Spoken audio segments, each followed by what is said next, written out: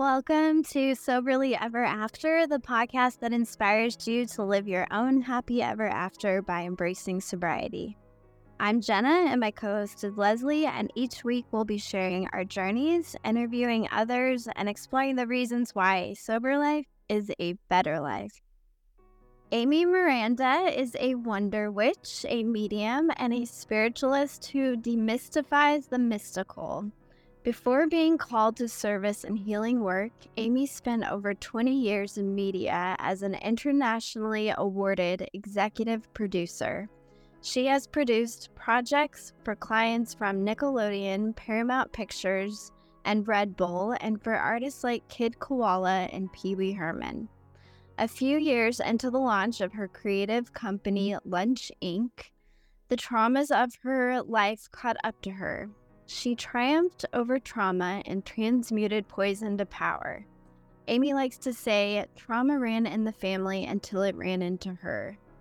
Amy is the great-great-granddaughter of a circuit preacher and is also a hereditary witch. This potion helps her bring a unique and fun perspective to spirituality, shining a new light on the old ways.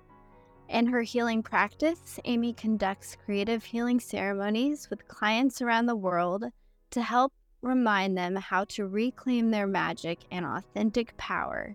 Her Wonder Workshop and Retreat, What We've Forgotten, is described as life-changing, and her first book is being published in December.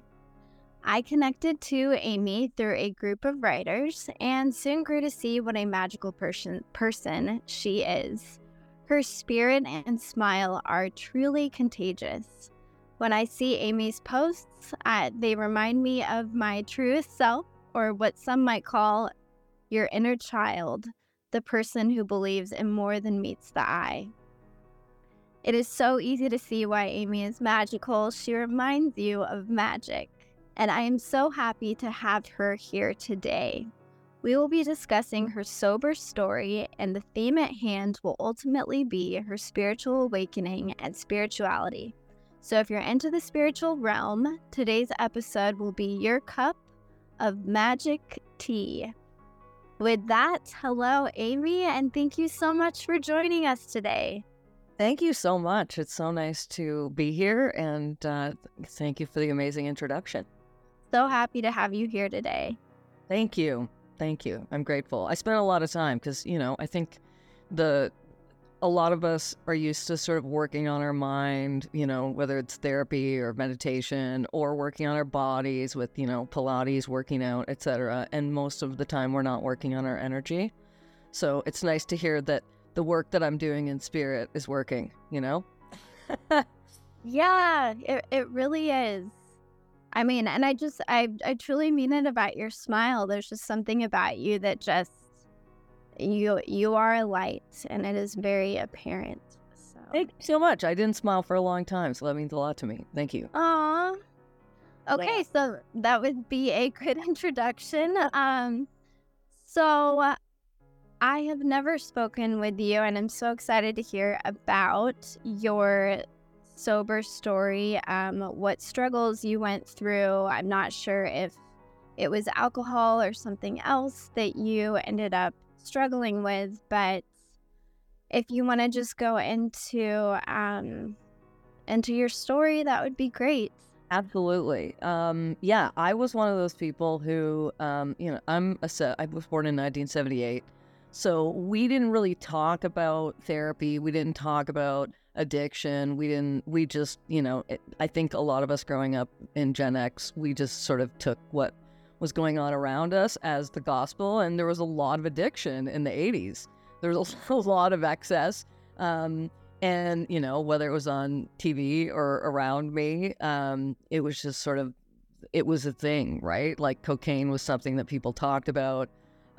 Drinking was something that people were doing, people were smoking in cars still. And, I remember my mom telling me that she smoked in the hospital after she had me. So it was culturally, not something I was ever really conscious of until I was conscious of it. So my, sobriety story is, I danced with a lot of different addiction. My first addiction, I mean, the first thing that I got into was alcohol because it was accessible. And I think I gave one of my older cousins their first drink. So as soon as I could access it, and no one ever thought to, I don't think many people knew what I was doing, but I think that was sort of an indication that, there was some trauma. And then I ended up going to high school, and as soon as I could get access to, whatever there was, I was trying to get access to it. So definitely sort of began with cannabis and then ran the whole gamut. I grew up in the rave scene, so definitely used MDMA, and then ended up basically having a really terrible car accident. And I wasn't under the influence, but I think when you're under the influence, you're always kind of under the influence, when you're in addiction, whether you're actively, high or drunk versus, not being so. I think, your judgment is definitely off. So I ended up in a car accident coming out of high school, and that was a big wake-up call. One of my good friends was in the car with me, and we shouldn't have walked away. And that was the first time where I realized, okay, I'm self-medicating. And I did some therapy, and then ended up not even a year later, my best friend died in a car accident. And that was sort of a big turning point for me, because I really looked at, I think if I wouldn't have been sober at that point, I would have probably, tried to take my life. It was that egregious of a tragedy for me. And then I ended up kind of getting addicted to work, and ended up working in media and advertising, which is, they're known for their excess. There's a whole show about it, Mad Men. And that hasn't changed, right? There's still, there's a culture of that. So that was the perfect place for me, a recovering addict. So I ended up, and I hadn't acknowledged that I was in recovery.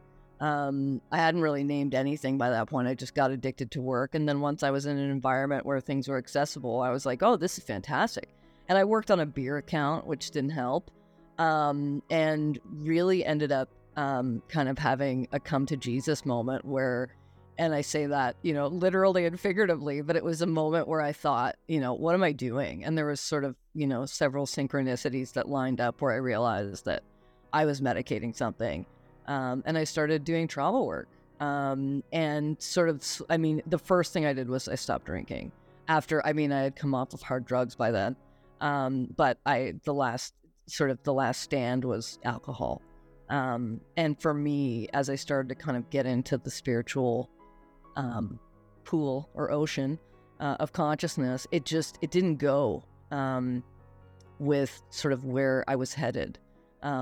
So I feel like I could talk about this for an hour. So I think in terms of the sobriety story, it was really trial and error until it wasn't, until I realized that it was going to take my life, whether it was that because I was actively using, because of the places it took me in terms of, dark places, or, just the poor judgment, which now, being in recovery, it's like, I know, I think it's, we don't make excuses, but there's a reason now where I look back and I was like, oh, I was surrounded by, poor decisions, because that was how, I had grown up keeping secrets. So I'm a trauma survivor. I'm a survivor of childhood sexual abuse. My father is my abuser. And so for me, finally naming that was the big thing that sort of changed, the trajectory of not just my life, but my career, my spiritual practice, kind of ending up being rooted in something to find meaning. There's a great book, Viktor Frankl, Man's Search for Meaning. But it's true, right? The roots of when you go through a trauma and sort of looking at what the side effects of the trauma are realistically. And one of the side effects is addiction. So that was a big realization for me. And I think a big part of, me claiming the title of realizing that I was an addict and that, I was going to be in recovery for the rest of my life. Ta-da! I like my gosh. I like to joke around because my story's heavy. But I think, it's light work is what I do. And, levity helps with these kinds of topics. But I think it's also a part of surviving, right? And being in recovery is you kind of have to have a sense of humor because we've danced with, such a devastating illness. Amy, there's so many things running in my head. Like I don't even know where to start. I know. This is the problem I have with my own life. Me I too. wrote a whole long book. Yes. Oh my gosh. Wow. I'm trying to gather my thoughts. Leslie, if you already have your thoughts together, you can go ahead. You mentioned light work a couple of times. Can you kind of go in and explain that a little bit? Yeah, of course. Because I kind of talked about sobriety and then I went into, the practice. So for me, I mean, I grew up on Star Wars. Okay. So I'm going to relate a lot of stuff to the Force and Star Wars and the idea of Jedis. And when I was a kid, I mean, I think, growing up in dark places with what was going on, but also just like growing up with Star Wars, it was really, my father was worse than Darth Vader. So I grew up really loving magic and, this idea of like light and space. And it made me really nerdy. And when I was in production, I mean, the primary stuff that I was doing was technology and digital production. So I was an IT manager. I was a super nerd, still am. And for me, a lot of the idea about energy and having an energetic field and a soul, I had just sort of accepted that was, I grew up Catholic, but I had just sort of accepted that was a component of who I was, whether I was, believing in God at the time or not, or whatever we want to call it, creator, spirit, source, artist number one. But for me, there was always this idea of magic. And I grew up in a family that they did not, growing up, they didn't call themselves witches, but they would my grandmother and my mother and my great-grandmother would sit at the table after dinner and talk about talking to spirits and angels and stuff that they saw. And so by the time I was getting older, I was like, you guys are witches. And of course they were like, it's angels. And I'm like, doesn't matter. You guys are talking to spirits and stuff. So there was always this sort of undercurrent of spirituality around me. And then once I got into recovery, I ended up my spiritual path included and my healing journey included trying everything. I mean, I was really at a point where I was like, I felt like I was too broken to be fixed. And so I had gone to traditional therapy, psychotherapy, all kinds of stuff. And I finally ended up going to see the man who became my teacher. And it was explained to me that he was a shaman. And that's sort of a note about that work is, most times a practitioner of shamanic healing doesn't call themselves a shaman. The community calls them that. So my clients may call me that. I've trained in shamanic healing, but I don't refer to myself as that because it's sort of seen as being egotistical.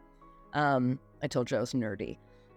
So the light work piece really came from me starting to entertain the idea that a lot of the addiction component of my healing journey was with regard to trauma, and that it was because of not only my body being affected or my mind being affected, but my soul was affected by what happened to me. So I entertained this idea that, well, maybe I could maybe I've lost some of my force, my life force, and maybe there's a way to get it back. And I'm also a film nerd and went to film school, and there's a movie called The Hidden Fortress by Akira Kurosawa, who's an amazing Japanese director. But George Lucas has said, that Star Wars, A New Hope was really based on that movie, but set in space. And, that movie's rooted in Japan, and from Japan comes Reiki, which is working with life force energy. So I started to get kind of nerdy about the spiritual part of my adventure, and this idea of light work, and that if we are kind of made of star stuff, which science shows that we are, that we carry light, and that maybe if we're having, energetic challenges as a result of trauma, including addiction, maybe there's a way to heal it using life force energy. So, which is light work, which has existed for, thousands and thousands of years. I always say the pyramids are, arrows pointing at the sky. So, we've always been trying to give each other clues to, the light being sort of a key to our existence on this planet. So it definitely sort of came into play as I was, both getting sober and staying sober, whether it was thinking about, my higher self or higher power or, just something more intelligent than me. And because I had some amazing sort of synchronicities go on in my life and times where I probably shouldn't have continued to be here, I had, by that point, sort of realized that, there was a rationale for the reason that I was still on the planet. So, and now I work with, I do work with other people to kind of remind them of the same thing, of, reclaiming that authentic power energetically. I think a lot of, what exists, especially when people are getting sober, is, mindfulness, body work. But I think, the spiritual component is such a key, and the energetic component, really. I always say it's a massage for the soul, right? Energy work. And sometimes that's what we need, right? After walking through the trauma of addiction. And most of the time, the first addict in the family isn't you. So that was part of my work too, was really sort of tracing that lineage and figuring out where it started. And I do say, it stopped with me because I was, I think, one of the first people to yell it out on both my sides of the family, where I was like, guys, like, we've got some, ancestral trauma here. And no one had ever dealt with it.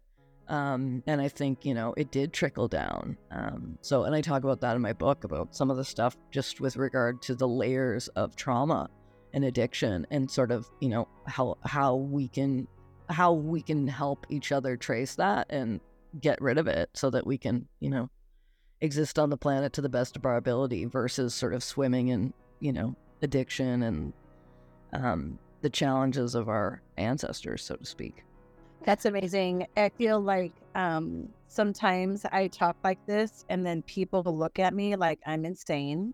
Yeah. Or they're not there yet, right? And then I've met people who are way beyond me and I look at them like they're crazy. Yeah. But then I can kind of like pick up little things like I understand what they're saying, but they're like on a totally different level. But I feel like I understand all of what you just said, which makes me happy. And it also makes me happy that I've kind of connected with somebody who kind of speaks the same way I do. Like, I believe in everything you just said. I grew up in the same era. My parents kind of the whole same thing. So it all makes full sense to me. Yeah. And I always called it like fractures in your soul. Like, yes, when you have a trauma, there's like your soul is fractured and it's trying to retrieve it and refill it. 100%. It's not like you can't like go back to your original soul, but you can mend it and make it strong again. But that's where I say you can. That's where I say you can go back to the original. So you can. Okay. What got me so into specifically like shamanic healing is, I always say to my clients, it's like we come into the planet like a bottle of water, right? We've got a certain amount of energy inside our system, inside our vessel, and then stuff happens to us and some gets spilled, right? Stuff, and we call that in shamanic practice power loss or soul loss, soul fragmentation, where we end up having energy that essentially leaves the vessel. And I think we've all been taught, like, especially, I grew up Catholic, and, whatever we want to say about that, it wasn't about inclusivity or, innocence, really. It was always about, like, what did you do wrong, right? I remember going to confession when I was pretty little and being like, I haven't done anything yet. That was part of it. But I think the idea in terms of shamanic teachings, which has existed in pretty much every culture on the planet for thousands of years, is that we can pull back that power. But I think we get taught, most of us in the Western world get taught, that doesn't happen until you're dead. And, and I think I have a theory about, the way intelligence has sort of moved around on our planet. And there's a lot of people who I think don't want people to get better, right? And that's not to be like a conspiracy theorist. It's just, sick people are easier to control. Whereas, when people know who they are and become autonomous, you can't change anybody's mind once they're sort of living in their soul purpose. So with shamanic healing, the idea is that with training, so a shamanic practitioner, a shaman, and this has gone on for, again, in different cultures for thousands of years, was the, medicine man or medicine woman of the village and would take care of any community illness. And we've sort of lost that practice, and that practice is now being shared, more widely. Teachers, wisdom keepers are traveling and teaching, ceremony like soul retrieval ceremony, which is exactly what you just said, right? This idea of actually retrieving the power that was lost due to the trauma. So I can say, I've probably had, 5 or 6 soul retrievals at this point. And I would not be where I am without, that bit of, magic, which it is magic, right? It's not, if we go to a surgeon, we know that they're working with physical, elements of our body, versus if you go to, a healer, an energy worker, a light worker, you're kind of, hoping that they know what they're doing when they're working with your energetic field. And that's where, training and all of that stuff is really important. And not just learning something off of YouTube. But I think this idea of being able to restore power, being able to reclaim power, versus bringing back the trauma, I think is not only, it's empowering, but it also, it works. It's what caused me to, quit my job working as an executive producer, essentially. I still do that work, but it's changed, obviously, considerably with the kind of work that I'm interested in. And shifting focus to really working with people in recovery, people who've survived trauma, which, let's be honest, is pretty much everyone these days. And reminding people that we can feel that way again. And it doesn't have to be when we leave the planet, And I think that's what sort of sucked me into light work was, at first glance, I was sort of, I had tried all these different healing modalities, and then I went and laid on someone's floor for an hour and I felt so much better, and I could not understand what had happened. So that was sort of what got me on the whole spiritual path. Was I ended up, asking my teacher out for lunch, and being like, how did you do that? Like, what was that? And kind of going down the rabbit hole of, traditional medicine. And with the type of shamanism I practice, it's just a drum. It's just percussion, which makes sense now, I think, why I was in the rave scene, up against the speakers. Because it was, there was healing happening. So that's, I've gone from producing, short films and TV campaigns and stuff for people to, drumming for people and ideally doing work on their soul, which is far more rewarding. It doesn't pay as well, certainly, as working in advertising. But, the soul work is what's worth it, I think. And that was sort of what had me completely change direction and also, commit myself to this sort of path of sobriety. And when I work with clients, we are told as part of ceremony, like, you can't, my clients can't drink. So it's part of, if somebody books a, big ceremony with me, I recommend that there's no alcohol the day before, the day of, or the day after. So, and I think a lot of people who end up having spiritual awakenings end up sort of putting alcohol down and then being like, oh, is that why I stopped drinking? But I think energetically, because it's processed, it just, it doesn't seem to vibrate with people who are high vibrating spiritually. So, like, I think now if I had a drink, I'd probably just be sick. So, for a variety of reasons, obviously, but I think, I just don't think it would agree with my energy system, which I know sounds very woo-woo. But, I think that's part of the, the path that I'm on is pretty woo-woo. So, well, you probably don't need it to mask some of those feelings that you were having because of the trauma anyway. Oh, yeah. Yeah. Yeah. I think it was definitely the masking was a huge part of it. And a huge part of my spiritual journey too was sort of, there's a story in the book about, when I was sort of unmasking myself and I was at the crossroads of my addiction, and all these amazing omens that showed up for me to just remind me that, it's not about things being bad or good. It's about things being in balance or not when it comes to your energetic system. And some people do not have these problems, right, with substances, or they don't have that predisposition, just like some people aren't allergic to peanuts. And I think that's the kind of discussion that we all need to be having more around addiction is, the why. Because whenever people tell me that they have someone in their life that's struggling with addiction, I'm like, okay, great. Like, let's get out the magnifying glass, because we're going to find out where this started. Because typically, again, it doesn't start with the person who's got the addiction currently. It usually starts in the family, or it starts with an event. And I think that's something that, I didn't grow up ever hearing that. And so all these kids today, I sound really old, but all these kids today who are actually having these conversations and have this understanding that addiction's attached to other things is really amazing, because I think it shows how much progress has happened in this, in the Generation X generation of parenting.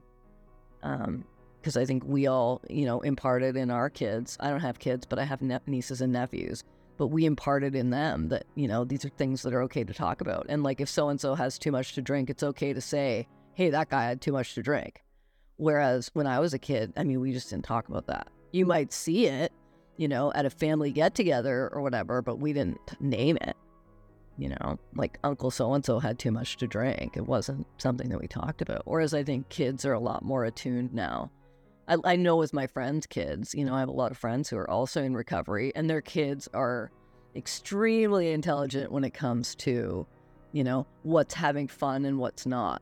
So, and I think that's also something that needs to be discussed, because kids are going to try stuff. So, and I think that's a natural part of growing up, right? It's just about like, what are you trying, and let's make sure we're communicating versus, I think a lot of the stuff that I was doing, I was actively trying to, harm myself by doing, excessive amounts of things. And that was the first clue, right? Was, it's like, it's a giant red flag I was waving.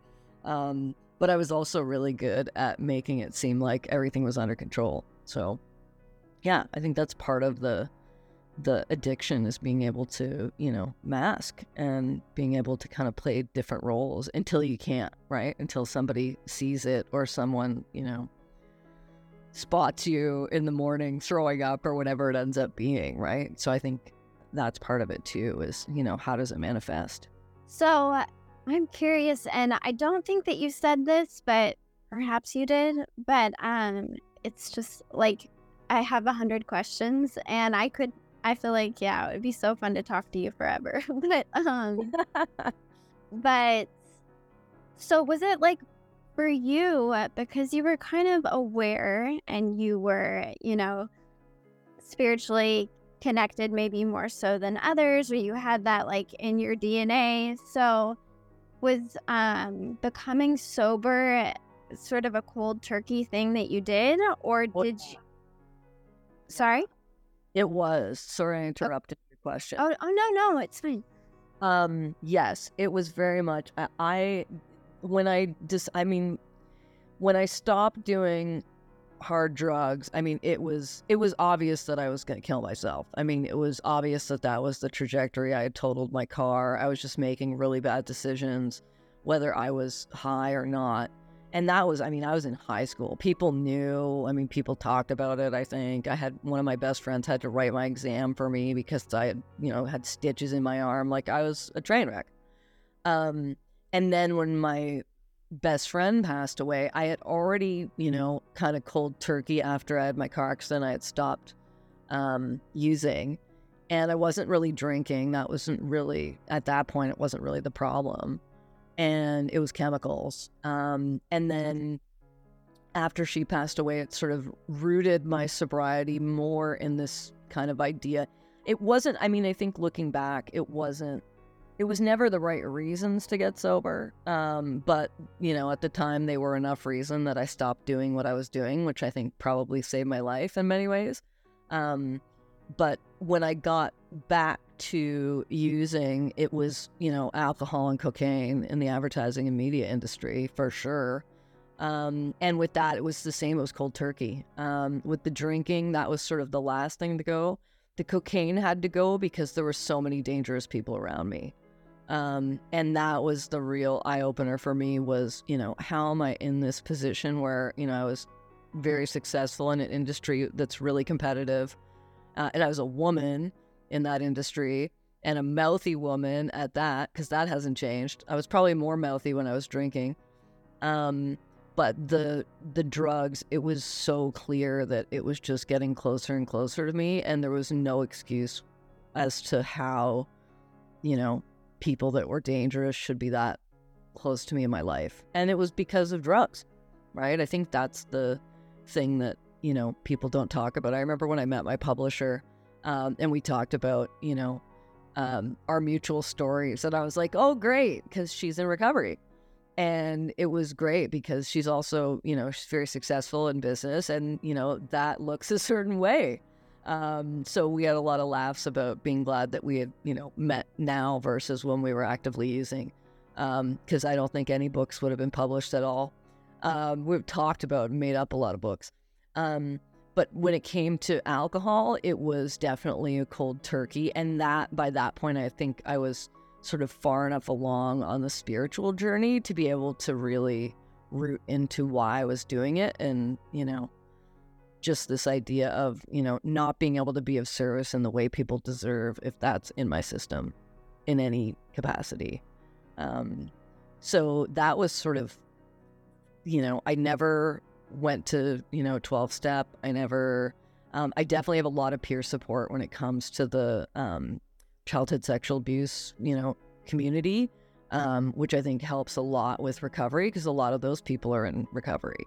So I think, peer support is crucial, whether it's, 12-step, traditional, or whether it's, getting specific, peer support for specific trauma that has led to the addiction. But I think, even though I'm a woo-woo lady, I believe in having, on the ground support as much as in spirit support, because that's where the problem is, right? The problem is usually not a spiritual problem. We might have energetic loss that's caused having a deeper level of addiction. For me, I was actively trying to, fill up a gap that I had in my soul. But I think, that's not always what's behind the addiction. So I think, looking at making sure that there's sort of a holistic program, whether it's something formal or something that's peer driven, and not formal. I think, it's all up to what people need. And for me, I was like very anti-authority in any capacity. So like going to treatment or 12-step, like I don't think it would have been good for anybody.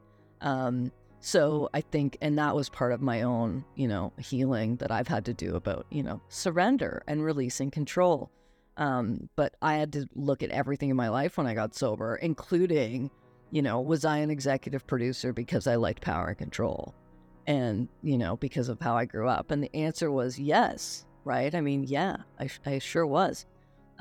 So being able to put those things down and, realize that I like creating, but it doesn't have to be in the same capacity that, it was when I was, in my trauma or in the throes of addiction.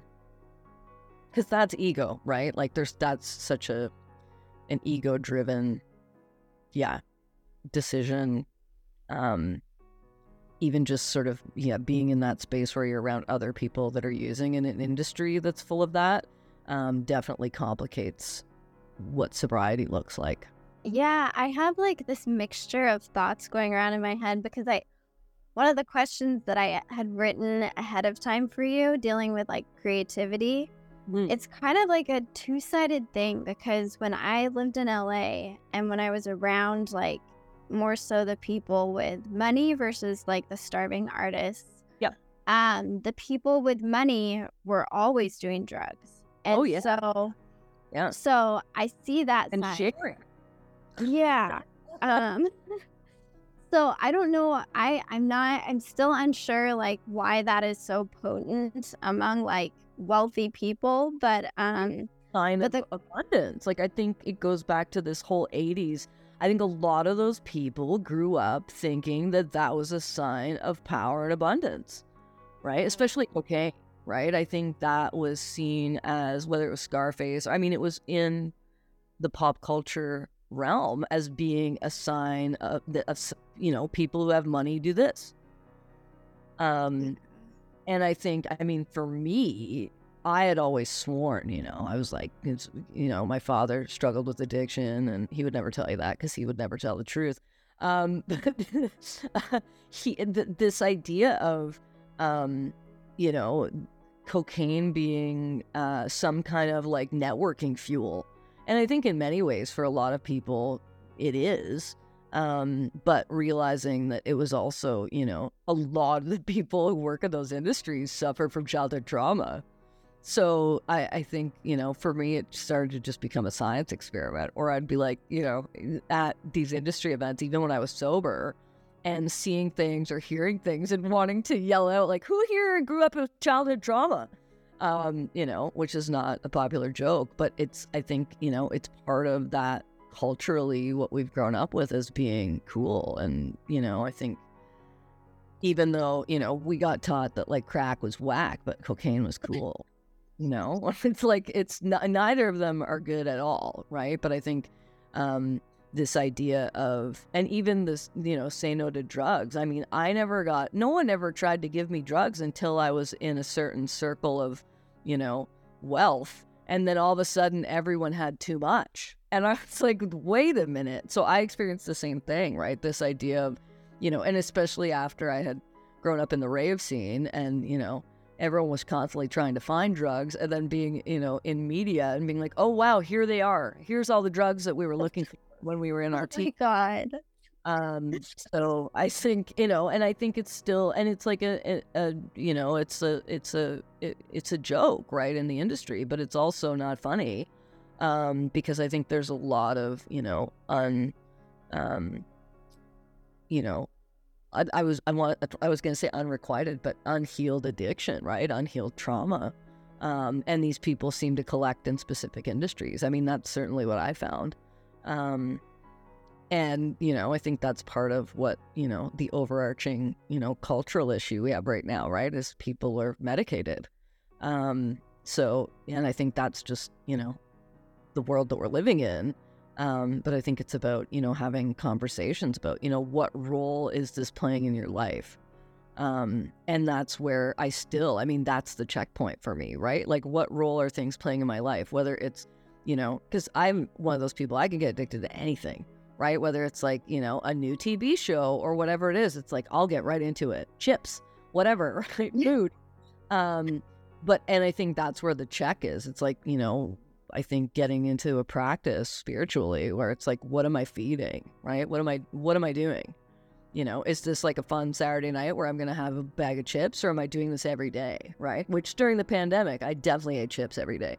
But I think it's the same with, any kind of recovery, right? It's having that sort of mindfulness and, energetic practice to be like, where am I at? And am I filling up, a tank with something that, isn't going to help me in, 24 hours.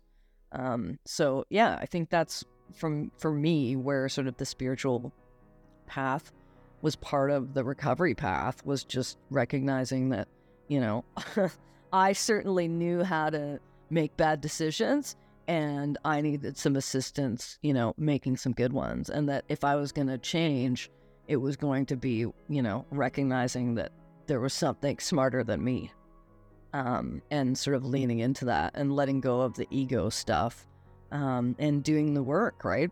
Walking through the trauma and actually dealing with it so that I could smile and so that I could, have a good time again. But I think, that's part of what recovery is so hard about recovery, is a lot of times you can't even imagine what's on the other side because it's become your whole life. And, that's where I'm like, it's great, right? On the other side is great.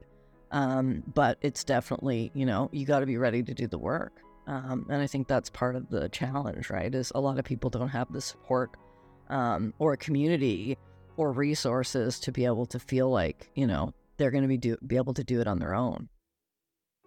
Yes. Yeah. Just listening to that, I think for me, it was like no one around me was struggling with the same issue. So I just had everyone was doing fine and they were all able to drink a moderate amount and be normal drinkers. And I just had no one to really connect with on it. But before we get past the last topic, I do want to ask you the question that I had, which was, so I'm sure you've kind of answered it, but I think it's a little different. But it's that, being an artist, whether it's a writer or a musician or an actor, it is like pretty spiritual. And oftentimes artists turn to some sort of drug, whether it be alcohol or something else, and they tell themselves that the drug will help us creatively. I know that I used to do that. I used to be like, I'm gonna write tonight, I'm gonna have some drinks, it's gonna help me. And then I got to a point where I was never writing anymore, like never. It took away my creativity. But I do know, I still know some very talented, we'll say, people, and like extremely talented, but still stuck in that mindset of like, I need to have those drinks or I need to smoke in order to like get to that place. So my question for you is, why do you think that artists are like feel that it's going to help them, and how do you think they can get around that and let go of that like very strong belief that it's going to help them? Yeah, it's a great question. I think it's the ritual. I think that's what it is. I think it's the ritual behind it. I think artists, that's the most fun I've had in my life is working with other artists and collaborating with artists. And I've been lucky enough to be able to work with tons. And the thing that I know is they have their own way of being, right? I mean, I think most of us know that, creatives have a reputation for being weirdos, whether you're, an artist, a musician, a writer, right? We all have an archetype of being, lovable weirdos. And I think part of that is we're all pretty particular. We have a ritual to the way that we create. We have things that we like, things that we don't like. We have ways that we sort of, get inspired and the things we need to do to be able to get inspired. So I think the ritual of the drink or, the joint or, whatever those things may be, it's more about the idea that it's a ritual than it is about, that's what, because for me, it was always like, oh, I'll smoke some cannabis and then I'll be able to, and then it, it works until it doesn't. And I think that's the thing about this idea of creativity being, partly divinity, right? I think, especially for musicians, they're pulling in music, I think, right? They're kind of channeling it. And I think with writing too and fine art, like there's an element of channeling the spiritual where kind of we get, the spirit of creativity kind of takes over and we end up, coming up with great stuff and sometimes not great stuff. But we get into that zone of being creative. And I think that's as much a ritual too. So when you kind of combine forces, like, the alchemist that a creative person typically is, whether it's like, oh, I'm going to have, like, I know the same people who are like, militant about how many coffees they need to have before they write or before they do pages or before. So whether it's caffeine or alcohol or cannabis or a mixture of those things, I think it's all about the ritual and it can be replaced with other rituals, right? And I mean, I am one of those people that, I joke and I think it's ADHD, but I always have like 3 or 4 drinks at any given time on the go, like 3 different glasses of water, whatever it is, but it's all part of my weird, rituals that I have to kind of keep myself moving creatively throughout the day. So I think that's where it comes from. And I also think this idea of getting outside of ego is why a lot of people will, think that they need to have a drink or, smoke a joint or whatever it is before they get into creative ideation space. And I mean, I certainly dealt with that, in advertising and production, where it's like, you'd be working with a creative team and they'd be like, why don't we go for a drink and talk about this? And sometimes that works and sometimes that doesn't. But I think it was always more about the ritual of getting outside of the ego and being able to get into a space where like inhibitions were lower and where we were more open to being able to, do creative work. So I think that's where it comes from, this idea of like somehow it loosens us up enough to get outside of ego. But that's where I say to creatives, like, you shouldn't be an ego anyway, right? I mean, you're not going to create any great stuff if you're constantly in judgment of your own work or somebody else's. I love Rick Rubin, the producer. And, that's a lot of what he talks about is this idea of just, creating to create. And I think a lot of, culturally, we don't live in a world really where it's acceptable to like sit and think about stuff. I mean, certainly when I was working in an office, if I sat there and didn't do anything for an hour, somebody would be upset about that. And then if I said I was thinking, I don't think that they would like that. So I think it goes back to this, culturally, we're not encouraged to brainstorm or to sit and think about things, and we have to make decisions really quickly.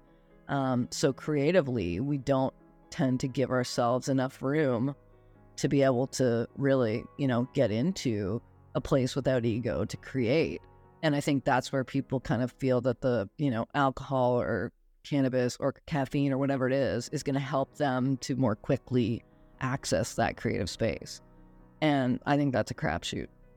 So I definitely used to think that I came up with better ideas when I was, smoking a lot of cannabis. And I can say now that that is not true. So, I can say that objectively, right? So I think that's a lot of what ends up happening, right? And I think I think about when I was in high school and hang out with certain people and you'd have inside jokes because you had watched something while you were high.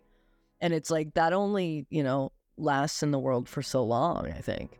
So, and I don't poo-poo on the process. I think, if it works, it works. But I think, from a addiction and recovery standpoint, I definitely have come up with way better stuff in my sobriety than I ever did when I was using or drinking. Well, I love to hear that. That's good. And Leslie, I know that you probably have things brewing about the spirituality. She and I both love that stuff, and she has another podcast on it. So, Leslie? Well, I had a question about, you talked about the ceremonies. So are you helping people with addiction and then you go into a ceremony and then do they have a spiritual awakening? Like, what is the process that you are helping people? And then how does that go? And I'm just curious about the whole ceremony. Like, are they already in recovery by that point, or can you explain that a little bit? Yeah, of course. For me, I like to kind of, I definitely have worked with people who, are not yet in recovery, who are in, their addiction. And, that's one way of working with people is getting them into recovery. And then I also work with people who have been in recovery. So it really depends on how I meet any individual client. So sometimes clients will come to me for, a specific trauma or ailment, or they'll come and they'll just say, I haven't felt great in a long time, right? And with the work I do in terms of ceremony, there's not, there can be talking if people want talking, but that's not what it's about, really. It's about, energetically us moving the energy around.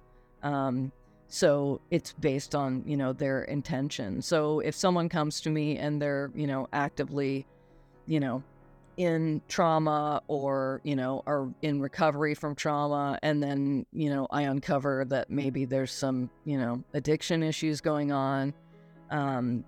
There's a referral process that I go through with regard to, if people are wanting to get treatment. I typically will not continue to work with someone once I know that they're in active addiction, because that's not what they need, right? They need to stop using, and then we can do the spiritual work. So once usually I find out if someone's in active addiction, I would definitely and usually prioritize the actual recovery work and getting them sober and clean. Because energetic work can open up stuff that if people are not, grounded in recovery, that's not a good idea, right? I mean, people talk about shadow work, and it's very real. So, and then there's people that I work with who are, on the recovery journey where this is, we're working together to create, more of a foundation for their practice. So whether that's developing, and there's a bunch of practices in the book, but these ideas about actually, how do we bring real practices into daily life, right? How do we protect our energy? How do we do all these things to try to prevent, more soul loss or more soul fragmentation? Because, the truth is we're alive on a planet and there's crappy stuff happening all the time. So it's more about, how do we create a system, a healthy system spiritually where we can, work through those triggers, and actually respond with something other than addiction. And with ceremony, I mean, a lot of work I do is extraction work, which is really, I mean, it's literally, I call it like an energetic oil change.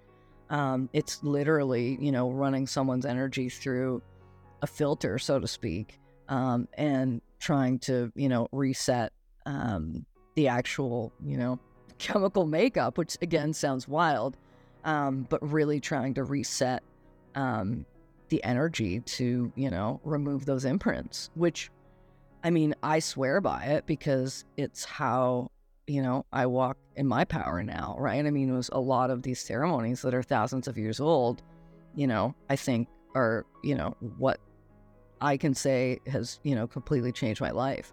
And I wouldn't have believed it, right? I talk about that in the book as well. Like, I didn't walk in there being like, I'm going to get healed.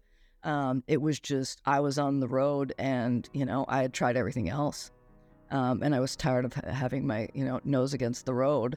And I thought, okay, well, what if I get better perspective and get more of a 10,000 foot view of my own, recovery.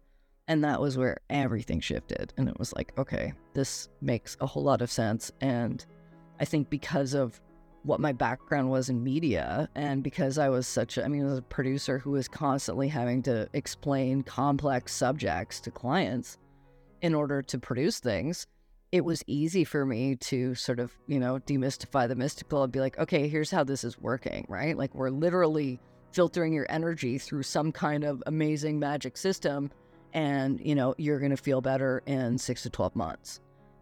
Because shamanism, in ceremony, it's not instant, right? Energy takes time to move. So, and I think that's also important in recovery is you go through a journey. You don't just end up, at 90 days clean, right? You're conscious through the process of getting clean and knowing what that feels like and is like, and then, starting to realize how it impacted relationships around you, etc. So, and the spiritual journey is very similar. So, I think that kind of relationship in terms of, working with people in recovery, it's typically also about working with people to sort of reclaim their purpose. Because I think for a lot of us with addiction, the addiction becomes the purpose, right? It's all you're doing. And then once you're in recovery, everything becomes about the recovery. But I think, it should become about the purpose, right? Like, what's the meaning and what am I going to do with this? And I think that's why so many former addicts end up going into service, right? Whether it's working, in recovery or, getting involved with inpatient, whatever it is. I think a lot of us end up kind of wanting to get involved and bring more people out of the tunnel. It sounds like this work could also be really beneficial to people with like cancers and things of those sorts, because if I feel like sometimes, and I could be totally wrong, but if somebody is not living their true self, it could harbor or even feed into some of the cancers that are around. Yep. And it sounds like the work that you do, along with medicines and stuff, could actually benefit people a lot better than just doing traditional medicines all on its own. Yep. Okay. Yeah, absolutely. I work, there's a story in the book a little bit about that, but a lot of trauma survivors as well, right? They end up with cancer. So there's a lot of links, right, in terms of healing, addiction, a lack of addiction, but maybe sort of, self-harm internally that can cause illness. So, and this idea of it being an energetic imbalance, right? So, and I think, a lot of times, I've worked with people who have lived the healthiest lives, all organic, and who, leave the planet because of cancer and, had unspoken trauma. So, and maybe never suffered with addiction, but, maybe had some trauma buried in there that was stuck in their cells. And, I think that's where, if we get nerdy, right, the idea of everything's made of energy and everything's vibrating and moving. And when we get, clenched up due to trauma or a fight, flight, fright, we can literally stop, the momentum of things. And, what does that do to our body? So a lot of, the work I do is about, releasing illness from the body and looking at, where did the illness come from? Like I have a client who has long-term illness, and we've started to realize that it's not originating in her body. So, a lot of people who struggle with, these long-term illnesses where people can't necessarily find out what exactly is going on, people struggling, it's like, and I had that experience myself where I had some issues medically, and we couldn't really figure it out.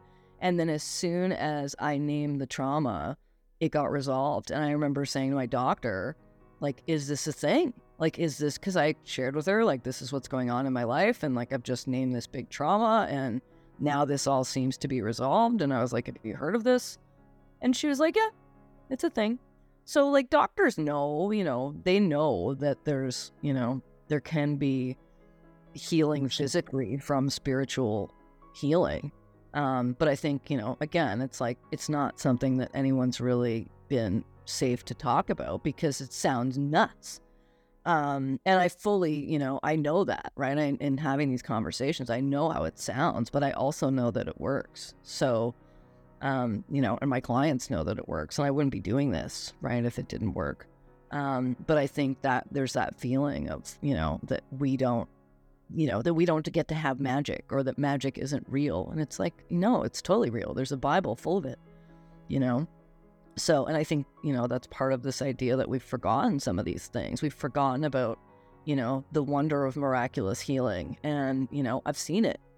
So I think that's the stuff where, people in recovery can get kind of evangelical about other people getting well. But I think that's part of, kind of restoring the light in ourselves and wanting to make sure other people see it too, which I think is the best sort of side effect of recovery is, the community that comes with it. Because it's so much stronger than, a community of addicts. It's a lot more efficient. So, and I think, we're in times where I think it's becoming more acceptable for people to get help and ask for help and to be able to say, hey, I have a problem, or hey, I had a problem, or I might have a problem. And I think that's where, being able to sort of shine our light and say, hey, we're on a recovery journey. It helps other people to find the others. Even if that's someone who's, in air quotes, a stranger, right? Being able to seek help or guidance or advice, right? And to be able to do a temperature check of where other people are at. I know that was a big one for me with managing my own, use of things, whether it was cannabis or caffeine or whatever. Able to say to people, hey, this is what I'm doing daily. How does that feel to you? And having people go, whoa. And being able to be honest about that. And I think that's part of just living a healthy lifestyle, right? If I ate 14 bags of chips a day and told friends about it, I would want them to tell me, not to do that. So even though I like chips, this is like an ad for chips. Wait, no. Amy, like, I love chips. So every time we talk about them, I'm like, you're my sister, my chip sister. Like, I call myself a chip connoisseur. Yeah. or no, not a chip connoisseur. What if I said, a chipitarian? I'm like, I'm not a vegetarian, I'm a chipitarian. You are a chip connoisseur, I can feel it. And we, like, in Canada, so we have, like, every kind of chip. So my partner was always like, how many chips do you have to try? I'm like, all of them. All of them. You know, if this is a spiritual, like, I'm a spirit having a physical experience, like, I want to have as many chip flavors as I can. It's part of the experience of being on the planet Earth. So, absolutely. Yeah. But yeah, I think, you know, part of it is just being open about, you know, with our own people in our lives about, you know, what we're relying on for support and relying on peer support when it's not healthy. I just, the one thing that's sticking out that I can't get rid of is magic is real. And like every time you've said, I'm a woo-woo person, and you know, I've said that sort of thing about myself too. And I know that Leslie is one as well. But to me, it's like, it's really not woo-woo because it's real. It's the good stuff. And I think that the most amazing part about talking with you today is that, and it's really funny, but an image of like some Christmas movie came into my mind where they're all having to believe in, like, this is silly, but Santa Claus in order for that sleigh to go back up in the air. And I'm just thinking about how it just helps so much to have a community or like just a few friends that remind you of that magic is real, because it wakes you up and it like connects you closer to it. So thank you so much. Yeah. Thank you. It's my pleasure. And I think, I mean, the analogy I like to use about that is magic isn't going to spend its time. Like if we think of ourselves in a car with our windows up and everything, magic is not, if we're not giving it any room, it's not going to be able to get in. If we crack the window a little bit and invite it, you're going to experience a little bit more of it. And then the more you open to it and trust it, the more it comes in. And I think that's, you know, it's part of what we have forgotten is the idea of like what community can do energetically. I mean, there's all these stories in the Bible about, you know, amazing healings, and they all had groups of people. So it's like, well, why don't we, you know, try this? But I think, again, there's this sort of, you know, feeling of maybe it's not real, but it is, right? Just as much as recovery is. Like, we can change anything. Yes. Having me. Thank you. And so we have 3 questions that we like to wrap it up with each person that we're talking to. So we're gonna go ahead and ask you those. So what is your favorite part about being sober? The clarity. Okay. For sure. Yeah, just the clear channel that you become, and, you know, there's just not the same amount of noise. I love how simple that is. It is so true. Okay, next, what is something special that helped you when you decided to quit? It could be like a secret tool or something that someone might not know about. Is there anything that, I mean, I think I know the answer, some of the answers, but is there anything that comes to you when I say like I think something that would help other people, and it helped me a great deal, and I didn't even know that I was doing it when I first started doing it, was like, people use crystals. You can use a rock. It doesn't have to be, you know, anything that you buy. It can be something that you find or pick up, but using it and having it as a replacement and also to hold intention, right? I mean, rocks, crystals, etc. can hold energy, but putting in your intention of like, I'm trying to put this down and I'm going to pick this little thing up, this stone or whatever it is, and I'm going to carry it instead of the addiction, like actually creating like a physical talisman, I found really powerful. That is the coolest answer. I love rocks. That is so amazing. That is so cool. Okay. And then the last one is, why do you think a sober life is a better life? Oh, I think life is like, it's a scavenger hunt in so many ways.